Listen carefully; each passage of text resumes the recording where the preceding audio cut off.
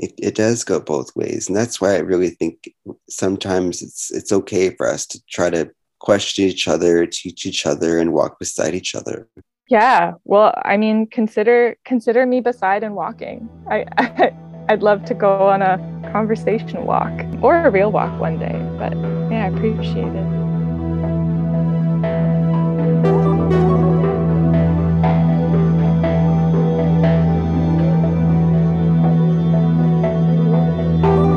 Welcome to Entanglement by Symvolution, a grassroots, women-led, migrant-driven film and media arts organization situated on the occupied, traditional, and ancestral territories of the Hankminam-speaking peoples, including the Musqueam and other Coast Salish peoples, also known as Richmond, BC. My name is Rebecca Wang Chenyi. I'm a first-generation Chinese immigrant settler hosting this podcast from the unceded territories of the Musqueam, Squamish, and Tsleil-Waututh nations, colonially known as Vancouver. Entanglement is a 6-episode series on art, culture, and race in today's world. Through intimate conversations with artists, filmmakers, and community organizers, we explore current experiences and perspectives from the Asian diaspora. Today's episode is To Walk Alongside One Another, Messy Tangles of Self and Society. I'm delighted to have 2 guest speakers with me. They are writer, activist, and PhD student Angela Marian May, and non-binary Two-Spirit Indigenous artist and community organizer Manuel Axel Strain. Our conversation revolves around the role of personal, familial, and communal narratives in their artistic practices. We also discuss how trauma, refusal, and healing inform their research and work, a significant part of which takes place in Vancouver's downtown east side.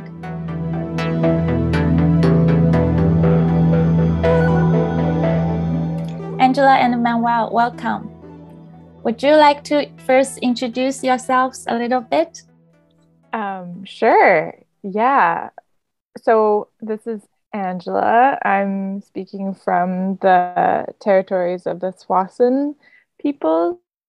And like Rebecca said, I'm a PhD student, but I also make art and write creatively. I'm mixed Japanese Canadian, which I think will be of some relevance to this particular episode. So most of my involvement in community is connected with the Japanese Canadian community and Vancouver's downtown east side. Thank you, Angela. My name is Manuel Axel Strain, but you can call me Manny. And my dad is Eric Strain from Musqueam. And his mom was Helen Point. My great-grandparents on my dad's side are Tina Cole and Tony Point.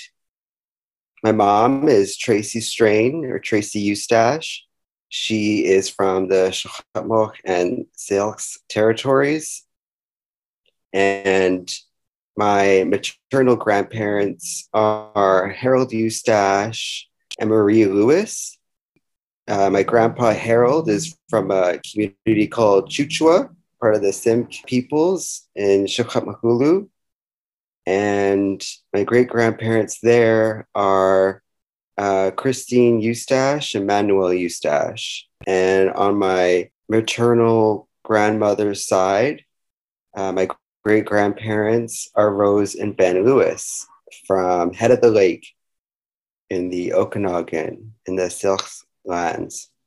And I'm really grateful to be here and excited to talk about this stuff. I would say I am primarily an artist, but I wear many hats, and working in the downtown east side is something that I've also done a lot of. And I feel like this is really awesome because Cinevolution is it in Richmond? Yes, it is. Yeah, so my family has a long history there. My great grandparents, James Point and Martha Bailey. We actually get our name from a point that's in the Richmond area. So I think that's really exciting. And I'm thinking a lot about my great grandpa, James Point.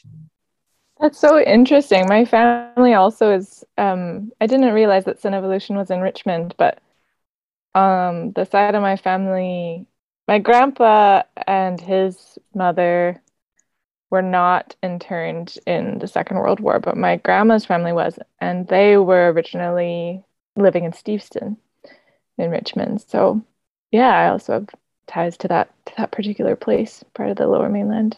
Yeah, Steveston is the area Is it? where yeah. And Oh wow. and the airport, all that part is really connected to Musqueam. Yeah. And there used to be a reserve on Sea Island where the airport is. Oh wow.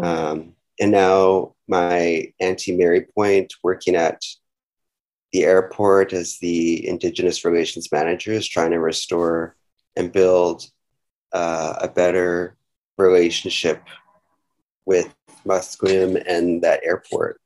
And there's a lot of Musqueam people that live in Richmond still. That's so interesting. I'm fascinated by the area because when you're trying to reconnect with your roots, you go to Powell Street in the downtown east side, you see one thing.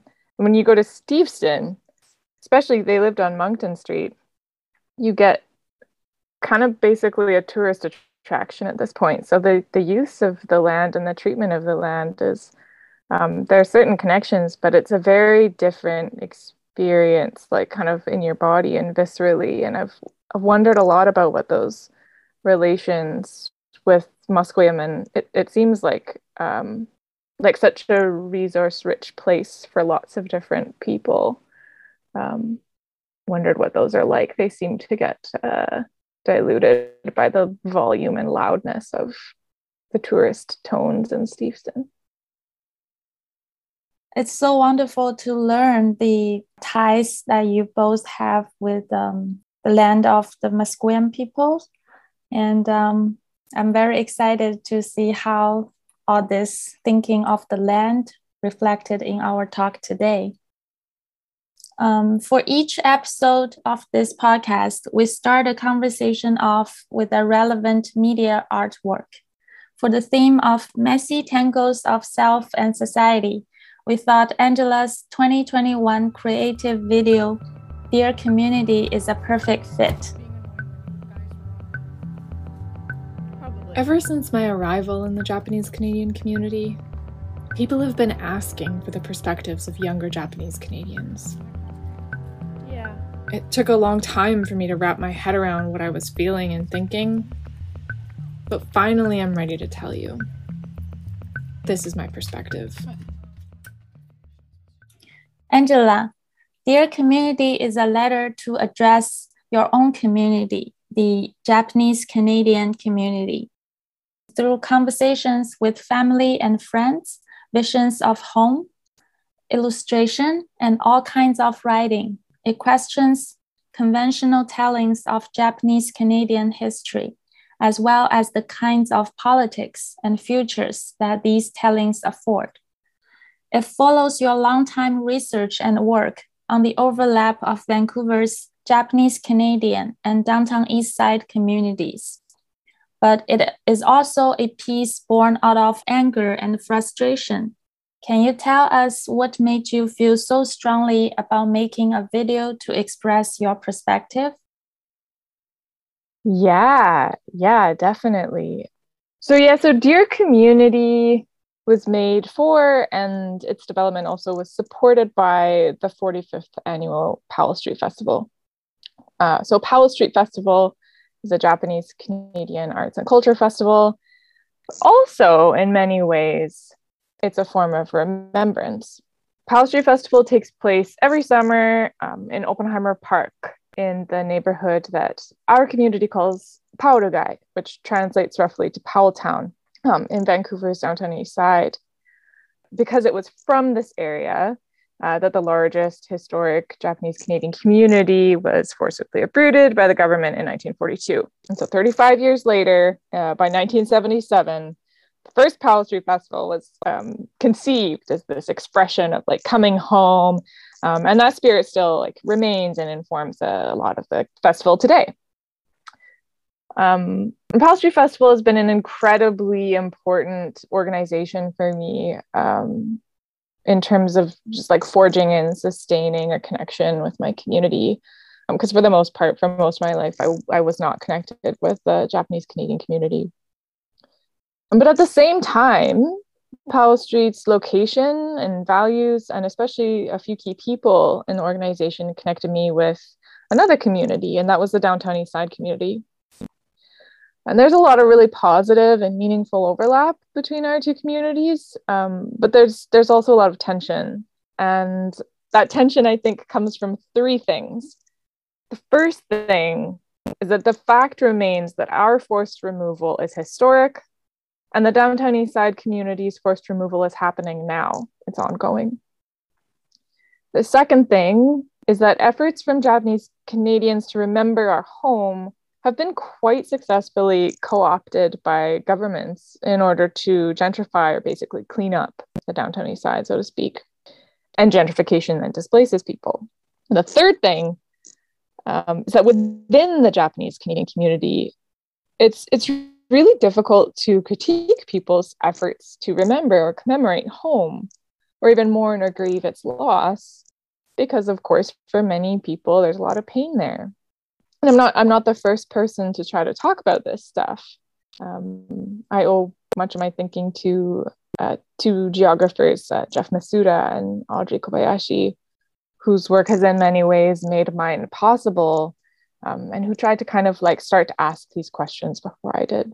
So those three things, and as a result of that tension, having strong relationships in both communities can be really challenging, and it hurts.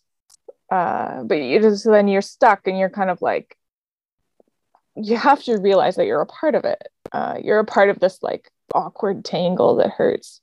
And so then you think about what you could do, and this dear community is what I could do. You know, you speak to your own community. I have never lived in the Downtown East Side. I'm not about to turn around and like have that conversation. Didn't feel appropriate to me, but I am Japanese Canadian, so addressing my own community directly seemed like one tangible thing that I could do. And crucially, if you watch Dear Community, you'll notice the only way I was able to do that was with the support of several people, but especially two friends, Sho Yamaguchi and Nicole Yakashiro. I couldn't have made it without them.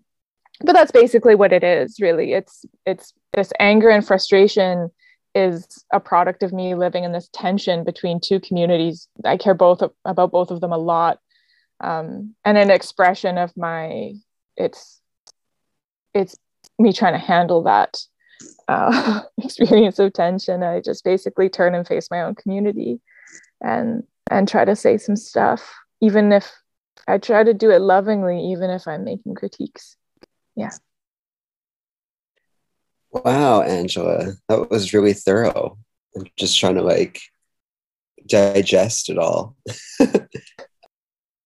I think there's a couple things I want to say before we get into this. My mom worked in the Downtown East Side for a very long time. And I remember when I started working in the community, I went to some of my family members and I asked them about the history that they have to that place. And I think the one story that stuck out was that my great grandma on my dad's side, Tina Cole, I heard stories that she used to get in a canoe. She would go to from the North Shore to, that area there. And she would bring things for people. And so she had stuff that she would give away for people.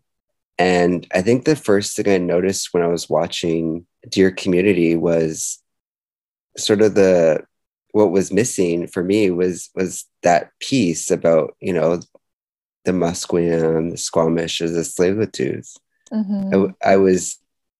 that was what I noticed right away after watching it. I was like, oh, there's no mention of us. And this isn't a critique. And I say that because, you know, as a person working in art, I think we could be overcritical. And the word critique, it has a certain energy to it that doesn't sit right with me. And so for me, this is more like I want to teach you something. And that's that we have a strong history there that was left out. And it's not a competition, I'll say. And it makes sense. We're talking about messy tangle of self that you would make this dear community about, you know, that community of yours. But I think it's interesting that, you know, we walk together and we walk beside each other in this. The one thing I want to say is that there are names for that neighborhood that aren't the downtown east side or Powell Street. There are other names for that. You know, Cease Weiss told me the name. I think it's Laklakai is the Squamish name. And so my great grandma being from Squamish, I think she would have resonated with that. Musqueam has its own names too. I don't want to butcher the pronunciation, but I'm going to give everyone a website. So if you're listening, write this down. It's placenamemap.musqueam.bc.ca. Once again, that's place, PLACE, name, NAME, map, MAP, dot MUSQUEAM dot BC.ca. And so if you go there, there's a map for the different place names that we use and we recognize in all sort of the Metro Vancouver area. So that was the first thing I noticed. And then the second thing I noticed when I talked about critique was that I think it's important to remember that, you know, we kind of have to walk beside each other and help each other along when we do this work and make sure it comes from a really nice place. And for me, critique it's almost judgmental for me. So I guess that's the only thing, is that you remember that it is not my community that's gentrifying the place. I assume I don't know how you feel about that, Angela, but it's a question I had. Do you feel it is your community that is gentrifying the downtown east side? I think my thoughts are kind of flying all over the place at the moment, but that's my feeling in it. Basically, I think there's always some risk in saying X community is doing Y. Like, there's always complications there, but I do see, when I look through archives and stuff, I do see like a pattern of efforts from my community, which seem like really rooted in some cases, like a very genuine effort to commemorate, but the city of Vancouver has frequently managed to turn that into something quite different. And so there's a combination of forces that I feel like, yeah, it's really about complicity and culpability. And I think your observation about, you know, not even mentioning like actual nations whose land that has always been is another expression of that. Like, just how you learn to talk about land in a certain way or place in a certain way.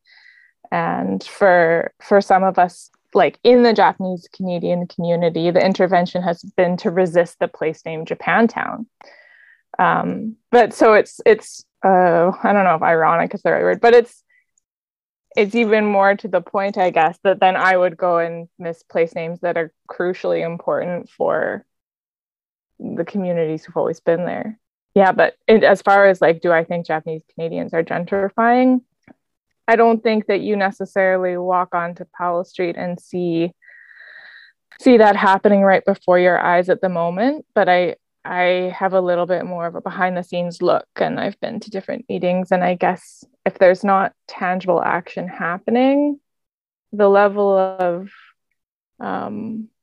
attachment to certain forms of commemoration, I think there's like a standing risk of that, I guess, from my community. Yeah, and the other thing I want to say that I always think about when we talk about these things in this neighborhood is that when we think of gentrification, I think it often gets equated to a system of class. Mm-hmm. But for me, I always equate it to, on top of, a system of class, it's actually just colonialism, Mm-hmm. in a sort of new way that people maybe aren't familiar with. I think there's a term for it that Glenn Coulthard coined, which was urbs nullius. Yeah.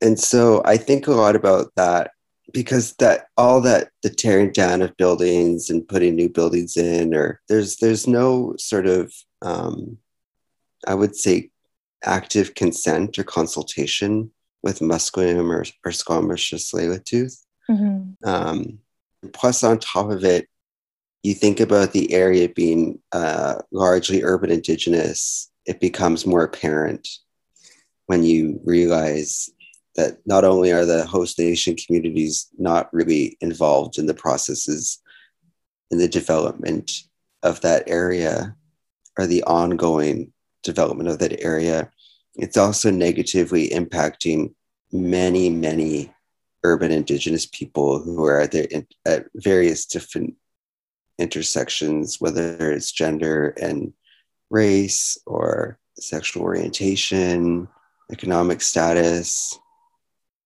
disability. There's a lot of urban indigenous people that intersect in those ways that are being negatively impacted on top of all of this. Mm-hmm. It's really just a gentrification is colonization. Yeah, no, I think that's a really useful analysis. I think I welcome this kind of response, and I'm excited by this conversation, because I hope that we can get to this maybe later in the podcast. I appreciate what you say about critique. I don't think that what you're doing feels like a critique. It feels like definitely some teaching, but also just thinking seriously about this thing that someone made. In this case, I made the thing. It's really generous to have a honest and authentic conversation about the kinds of stuff that thing puts in the world. Yeah, because I think my way of thinking a lot of the time is where I'm getting to, at least, or I'm trying to get to at least, is sometimes the individual isn't the system. Sometimes an individual can represent a system, an oppressive system, but many times I feel like individuals are not always, they don't represent these systems. And so that's got me a long way. There are times where, yes, definitely an individual does represent a system for me, but most of the time I find it's not usually that experience. And honestly, Angela, I think it's really helpful to have this conversation on this podcast. A way I would have preferred to do it is probably not, but there's no time.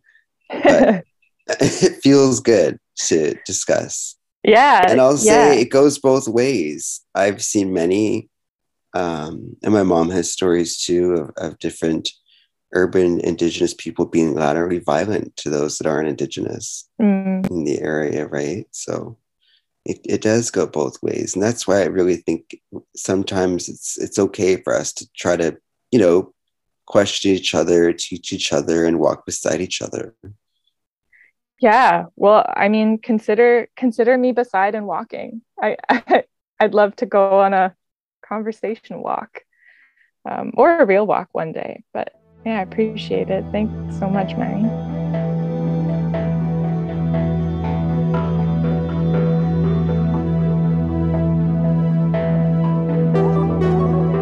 Now, Manuel, for the past few years in your art practice, you've gone from referencing your own experience to focusing on shared experiences through collaboration with your relatives, to recently thinking of the vast diversities of non-human relatives such as plants, water, air, wind.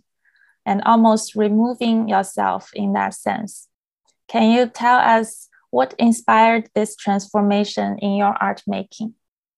I think it was probably first and foremost spending time with my mom and my dad and my siblings and my cousins and aunts and uncles, and realizing that all that I've gone through, they've gone through with me. I think that was a huge piece of it. And sort of recognizing that, we are there for each other in many ways, that I started to notice that a lot of non-Indigenous people aren't there for their family.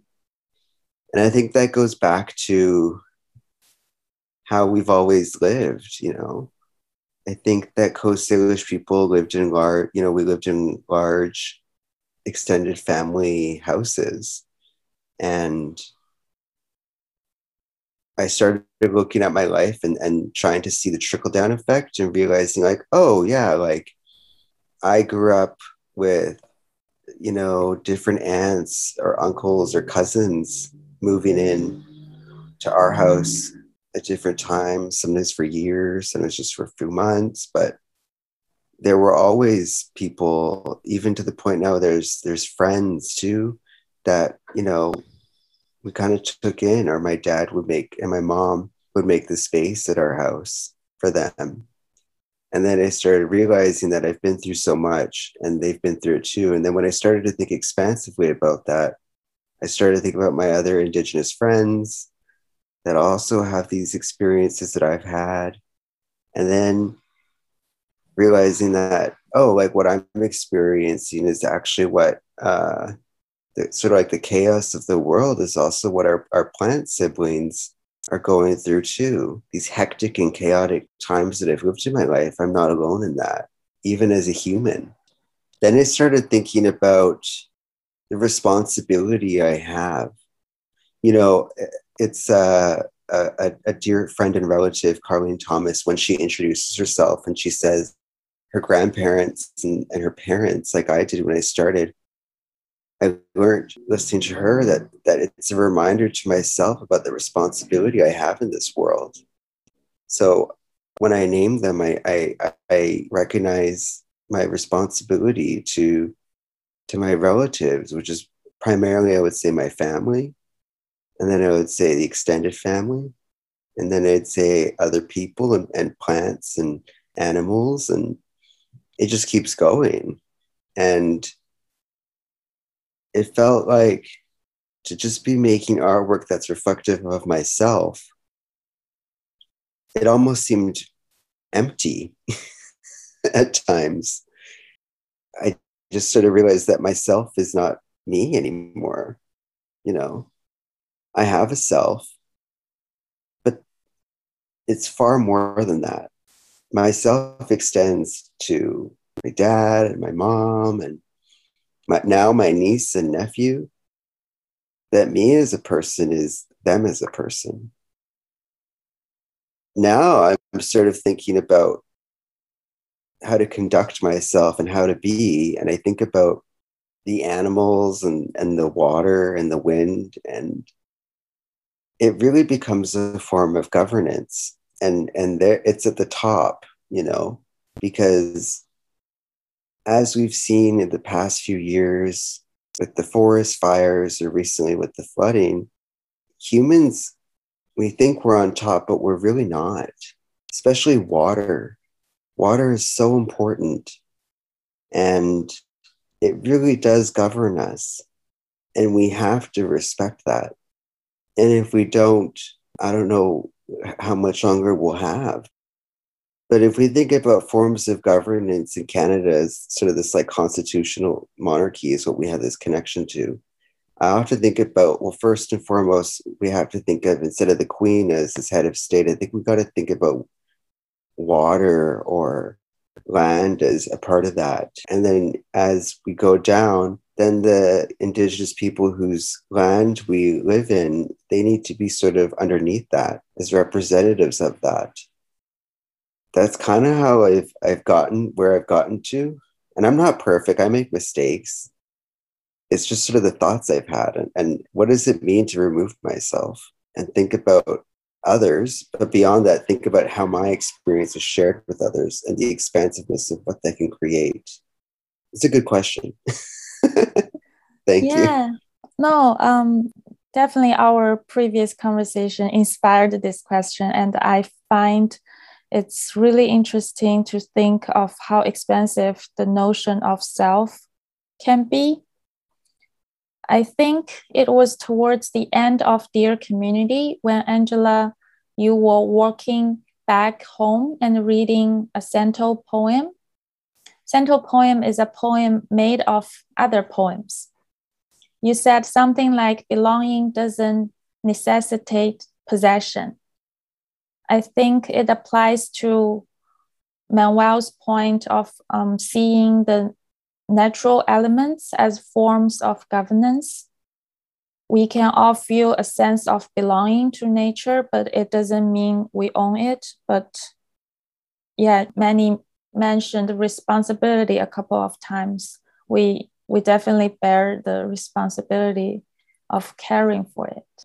Yeah, I did read a Cento poem at the end of Dear Community, but it was my friend Nicole who was kind of talking through some thoughts that she was having and kind of made the observation, which I think is accurate, at least in our community, the Japanese Canadian community, that everyone is like really searching for belonging after the Second World War and whatever, the dispersal. Everyone's quite fractured. Everyone wants to belong, and property is often the lens through which people think that's going to happen. And I think that kind of, in a certain way, gets at the connection that Manny was pointing out between, well, connection or sameness, overlap between colonialism and gentrification. Like everyone thinks that belonging is going to happen when you like own stuff, and especially when you own property, lots and zones and maps and all those kinds of grammars and languages and images. And there's so much going on. Even if I think for like one flash of a moment of being an Oppenheimer, all of the things that Manny mentioned are critical to that moment. You can feel, if it's the summer, dry grass beneath your feet. You can hear seagulls. You can hear the water lapping at the inlet. Probably you can feel wind. Those are fundamental parts of that place above and beyond what we insist on putting on top of them. Yes, so in short, I agree, but I'm seeing all kinds of connections here. Dear community, I am worried that our own sense of self is so precarious, so paper thin, that we have become accustomed to protecting it at all costs, even if that means abandoning our neighbors, at least to suffering, often to death. And I'm worried because to abandon, or at least mostly abandon our neighbors on the one hand, and to proclaim never again and justice in our time on the other hand, is to kid ourselves. It seems to me that we so desperately want an identity, a community, a place to belong, or at least something to be, that we have clung to Japanese Canadianness, whatever that is, and actually foreclosed other opportunities to grow.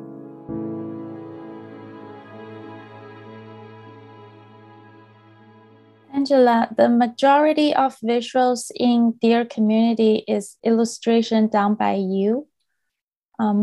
For privacy reasons and limitation of resources, you couldn't take a camera with you and film people when they talk to you. So in a way, many of the creative elements of the video were born out of a necessity. Do you think there is a similarity between the way you made Dear Community and your activism work? You said before that it really grew out of necessity. Oh man, these questions. Yeah, that's a good question too. I want to have something like, in these kinds of times, in important conversations and podcasts and meeting new people, I want to have like wise stuff to say or like sound like I know what I'm talking about. But the truth is, I'm just making it up as I go and trying to like not be super terrible along the way. Like, I'm human and we all make mistakes and have shortcomings. But yeah, I think the through line that I hear you drawing, this necessity piece, one way of thinking about it is just necessity, but the other way is just resources. I mean, like friendship is a huge part of my life, and I can't imagine my life, never mind the things that I create, without friendship being at the core of that work. So I think, I don't know if I'm making things because they're necessary or if I'm just responding to the resources that I find myself with. So yeah. Manny, I think you said you don't see yourself as a activist, but as an audience, I can see a sense of activism in your work. Do you think the responsibility or urgency you feel to make work or do community organizing have anything to do with the distortion or omission of history of communities deemed unimportant by the dominant culture? Yeah, I don't know why that is, but yeah, I don't really, it's true. I don't ever think of myself as an activist. I guess it's because I don't even know. I guess I can see, yeah, like you're not the first one to say it, right? I don't know what it is, but history is something I'm very interested in, and the erasure of histories. And oh, someone's calling me. Oh, hold on. Okay, no worries. Hello? Uncle Danny. Uncle Danny. Hey, I'm just recording something, sweetie. Can I call you back? Can I just show you something? Can you hear my niece? Yes, we can. So cute. We swap faces. You swapped faces. You want to see what with me and Uncle Cam? Uncle Cam. Uncle Cam's there. They're swapping faces. I know that app. It's so hilarious. Why does your nose look so big? Oh, big my nose. Say hello to the people. Oh. You're picking your nose. You're picking your nose. I have long hair. I look so weird. You don't look weird, sweetie, but I do have to go, okay? I'll call you back. Okay. Bye. Okay, love you. Bye-bye. Bye. She's always calling or is there when I'm recording something. So she it's loves the cutest to thing talk. that's ever happened in the history of time. So It happens all the time. That was very sweet. And it's nice to break it up with some just like kids' laughter and family. But I can't remember what the question was now. Maybe what was it? History? Yeah. History's a thing. Yeah, like whether activism. Yeah, activism. Like what even is that? I don't know, I think like like my Auntie Cece Point and Mary Point and also so much family. Like it's kind of just I've kind of just like my mom and others, like friends, different relatives. I just sort of got pulled into it, and I think it's because Musqueam has done a lot of it, and so I think it's because it's just like a big part of who we are. I guess you could say in that aspect it is at a necessity, and that may be why I don't feel like I'm an activist, because there's so many people doing this, and I would feel irresponsible by saying that to me, because I'm not someone that I'm more of a supporter quite often. In my artwork, I include it in my artwork, but in terms of the more direct action and direct stuff, I'm more of a supporter, as someone that's still learning. yeah, I guess that's why. It is necessity, huge necessity. I think sometimes I feel like I've had to work my whole life to learn the little bit of pieces I know about where I come from and where my family comes from and who we are, and work my whole life and probably will work the rest of my life for that. And so it's necessity, but it's also just sort of like it brings me life. I guess I could say I activate myself that way. Here we are talking about the self, but yeah, it becomes like a way to really activate myself as well, to give me a life. And so for me, it just feels like I'm living life. It doesn't feel like I'm doing anything important, but necessity, and it's a lot of work to know where you come from and who you are. And then on top of that, where others people come from and who others are. But I encourage everyone to go on that journey.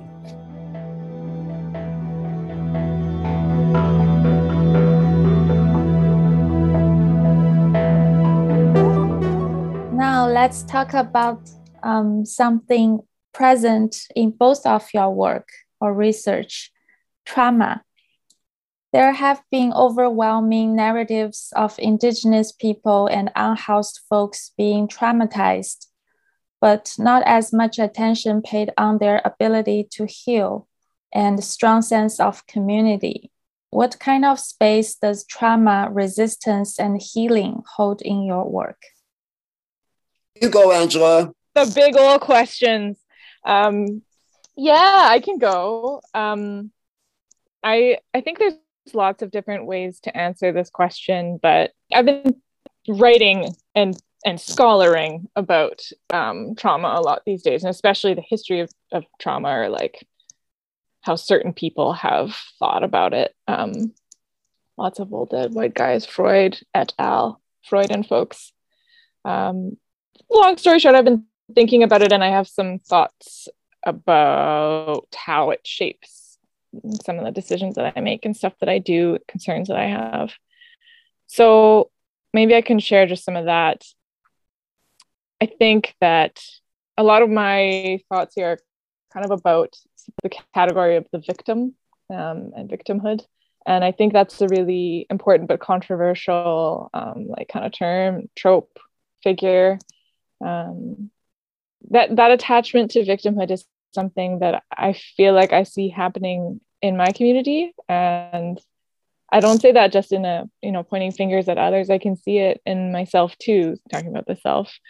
But it's a very insidious idea, and I don't mean that in a necessarily like only bad way. I just mean like it can get into places that you don't expect it to be, and all of a sudden there it is. Yeah, one thing that I guess I wanted to point out is just what I've been thinking about as like a little bit of a loop between violence and victimhood, or in the opposite order, whichever. But so this is the thing, is the victim, the category of the victim is totally bound up with our understanding of what it means to be traumatized at this point.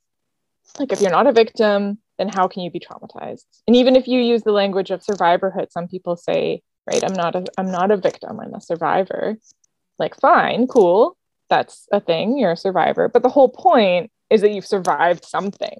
Like at some point, in a super basic way, if you're a survivor, you're the victim of violence at one point.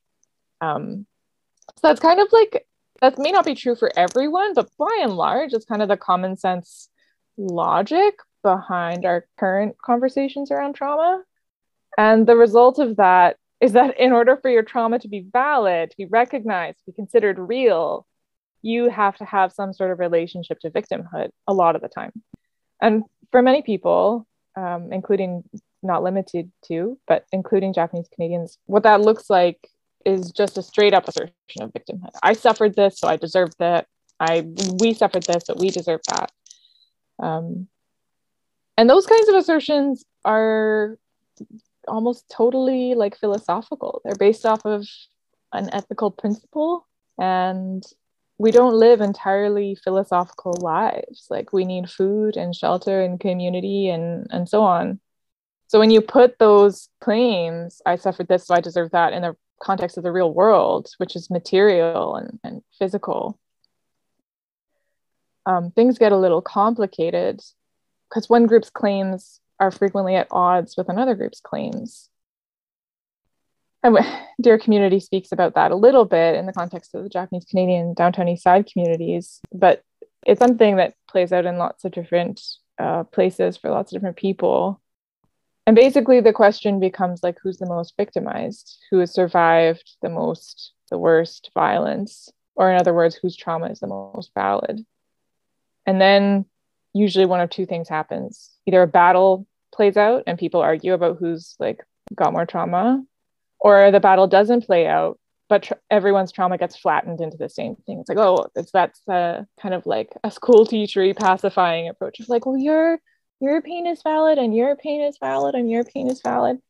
And like they may be valid, but it doesn't make them the same. And so I guess what I'm trying to do is kind of try to see both in theory and in practice, because I do think practice gets a lot of points, but theory is important too. The way we think, thought is important. But I would love to figure out how to move towards something that allows us to recognize some of the stuff we've been through and the way it lingers without just either pitting people against each other or subsuming a whole vast array of different people into just this like homogenous mass of the same oppressedness. Everyone's trauma is trauma is trauma is trauma. And I don't think that's super useful either. So I'd like to get out of that. And I think regardless of the kind of work that I'm doing, whether it's art or writing or scholarship, I feel like that's something that's like a through line where I'm stuck. I'm trying to figure that out, but it's very difficult. There's a lot of really powerful forces that keep us in that either flatten everyone's trauma into the same thing or pit people against each other mode.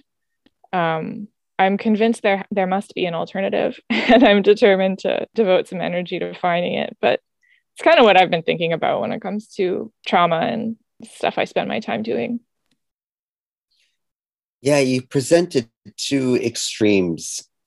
And I'm very, like I'm a very non-binary person, and I describe that in many ways.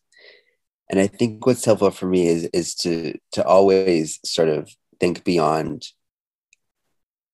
binary thinking as well, beyond the like black and white. And it's often because I feel like this thinking that way and like it's got to be this way, it's got to be that way, has really like wreaked havoc in my life.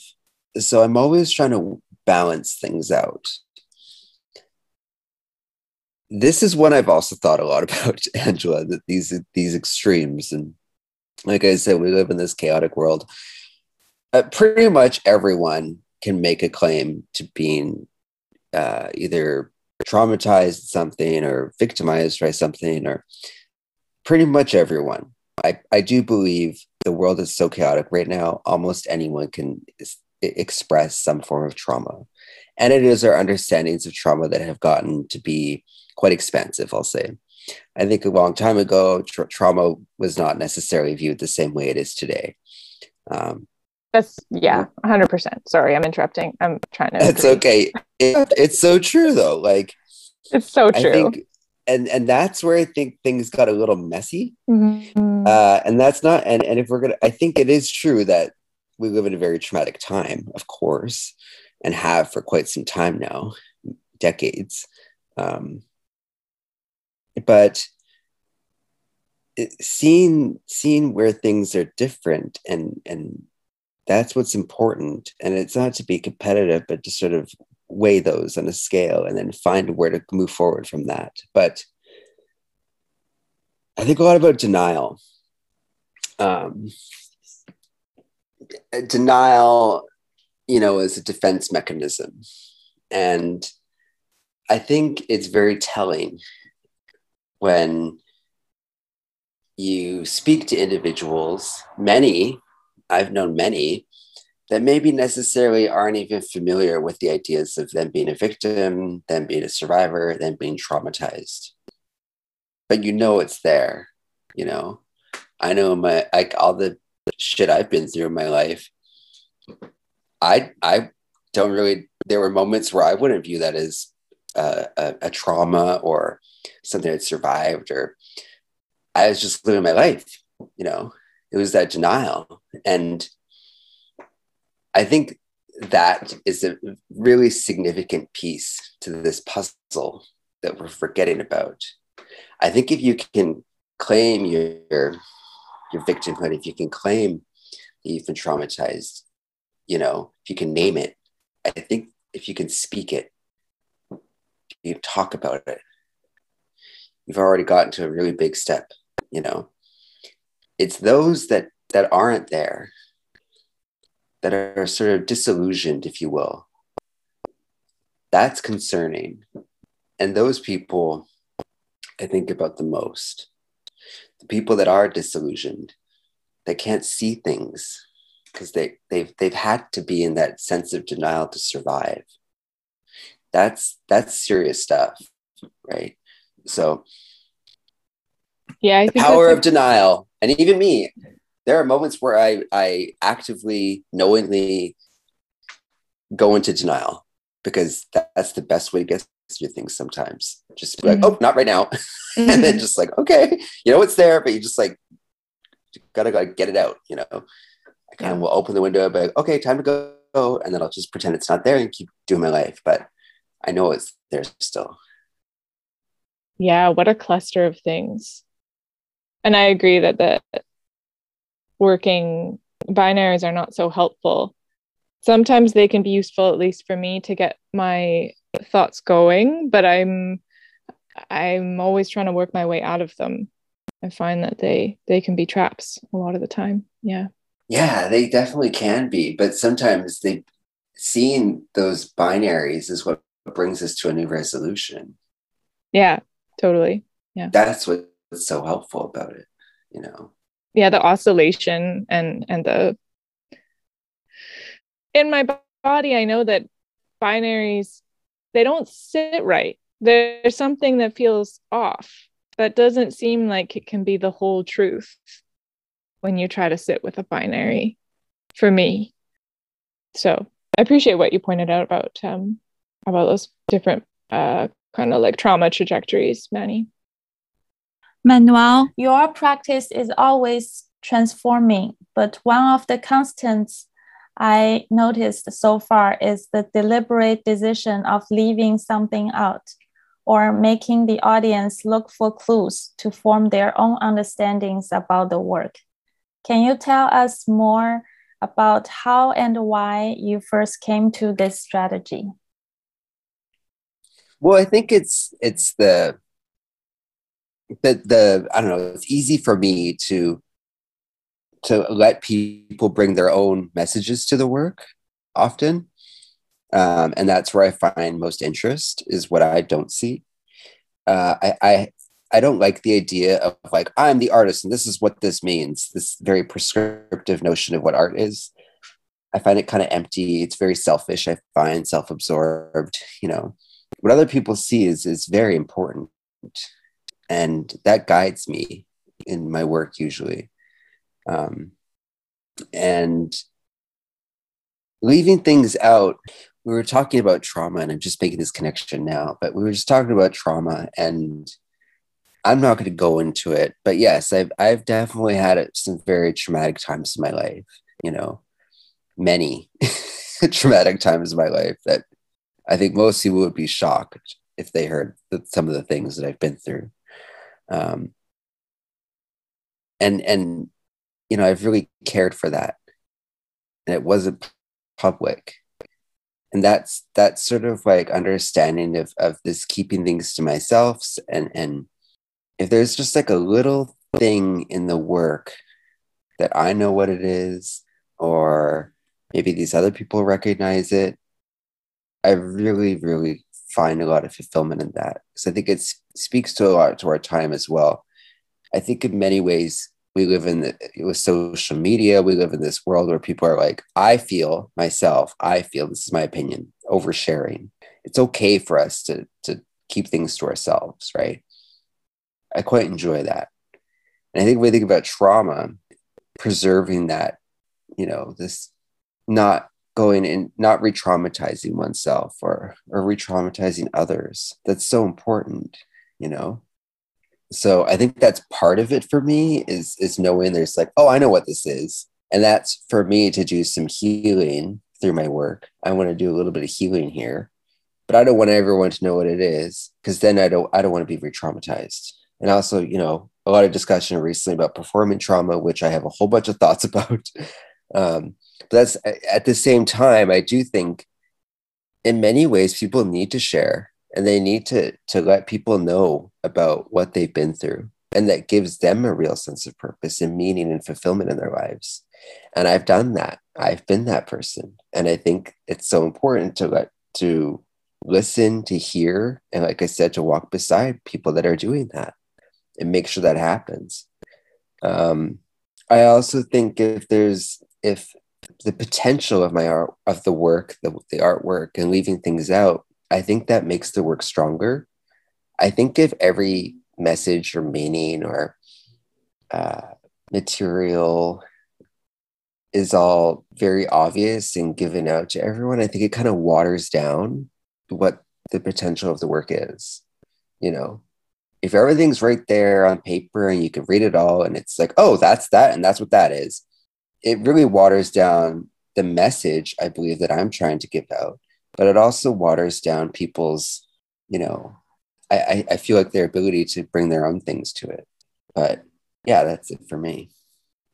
I think there's also like, I don't know if this is too boring and academic, but I feel like it's worth mentioning that like leading the way in terms of refusal have been like many Indigenous thinkers, including scholars, who are responding, if not specifically to trauma, but at least to pain, and kind of like this humanitarian impulse to like collect pain, store pain narratives. Eve Tech calls them pain narratives. Pain narratives? I think it was maybe Eve Tech and Kei Wayne Yang both wrote that book chapter, but it's been something that is happening, I guess, in the arts, but also in terms of like knowledge production. There's some things that can't remember if it's Eve Tech quotes Audra Simpson.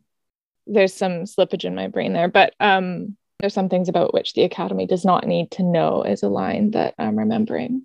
It reminds me of kind of some of your positioning that you're describing, Annie. Yeah, the Academy doesn't need to know. I think you can come from a place of not knowing things and still respect it, and still like honor it and those people, just because, there has to be some work to earn things too, right?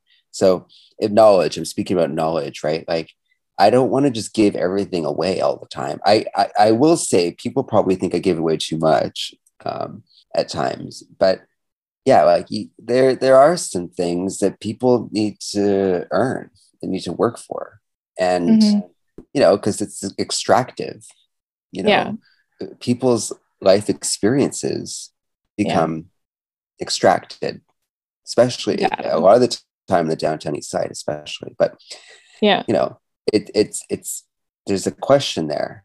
And I think a lot about, I did some work at the Budsy building with an amazing group of people.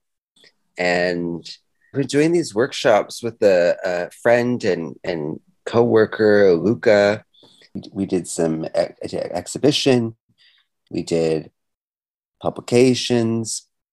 And I always was trying to remember that, like, this is not necessarily my project. I don't want to be steering things too much, and really just sort of like uplift them and recognize, how amazing they are by stepping back, not taking credit for it, letting them dictate how they want to be represented. And that's done through lengthy conversations, eating together, making art together, walking together, talking on the phone together. It's a long process, but when you do that, you let them kind of lead the way. And I'm not extracting their trauma, Yes, they're at this building in the downtown east side, but That's irrelevant when I present their work and I work with them to show their artwork. They could be from who knows where. It doesn't even matter at that point. They got good work. They got good work. So I asked, like, what are some things you want to say? We're talking about Powell Street and the downtown east side, and is too late to start your tomato seedlings. Just let summer be and follow in every way. So it is too late. Oh, don't plant them. Never mind. It's over. But I'm here to tell you it's not. You can plant other stuff. It doesn't have to be tomato seedlings. It's not too late. What a perfect way to end. It's not too late. You can always hit record again. Yeah.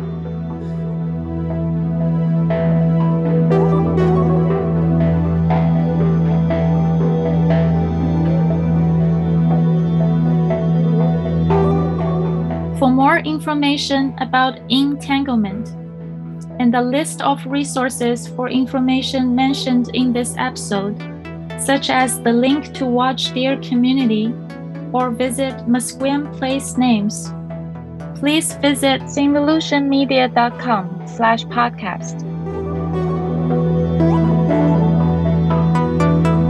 In the next episode of Entanglement, host Mina Lee talks to sisters and filmmakers Ying Wang and Jie Wang. They share lived stories of one sister's eating disorders and another's heartfelt witnessing in their film Sisters. Their collaborative storytelling weaves together complex issues of mental health, identity, cultural and physical symptoms, and the healing journey. This episode is lead produced by me, Rebecca Wang Chunyi, with assistance from Yangju Chang and Mina Lee. Editing and music by Leiwa. Entanglement is produced by Singvolution Media Art Society and made possible with funding support from the Government of British Columbia. Thank you for listening.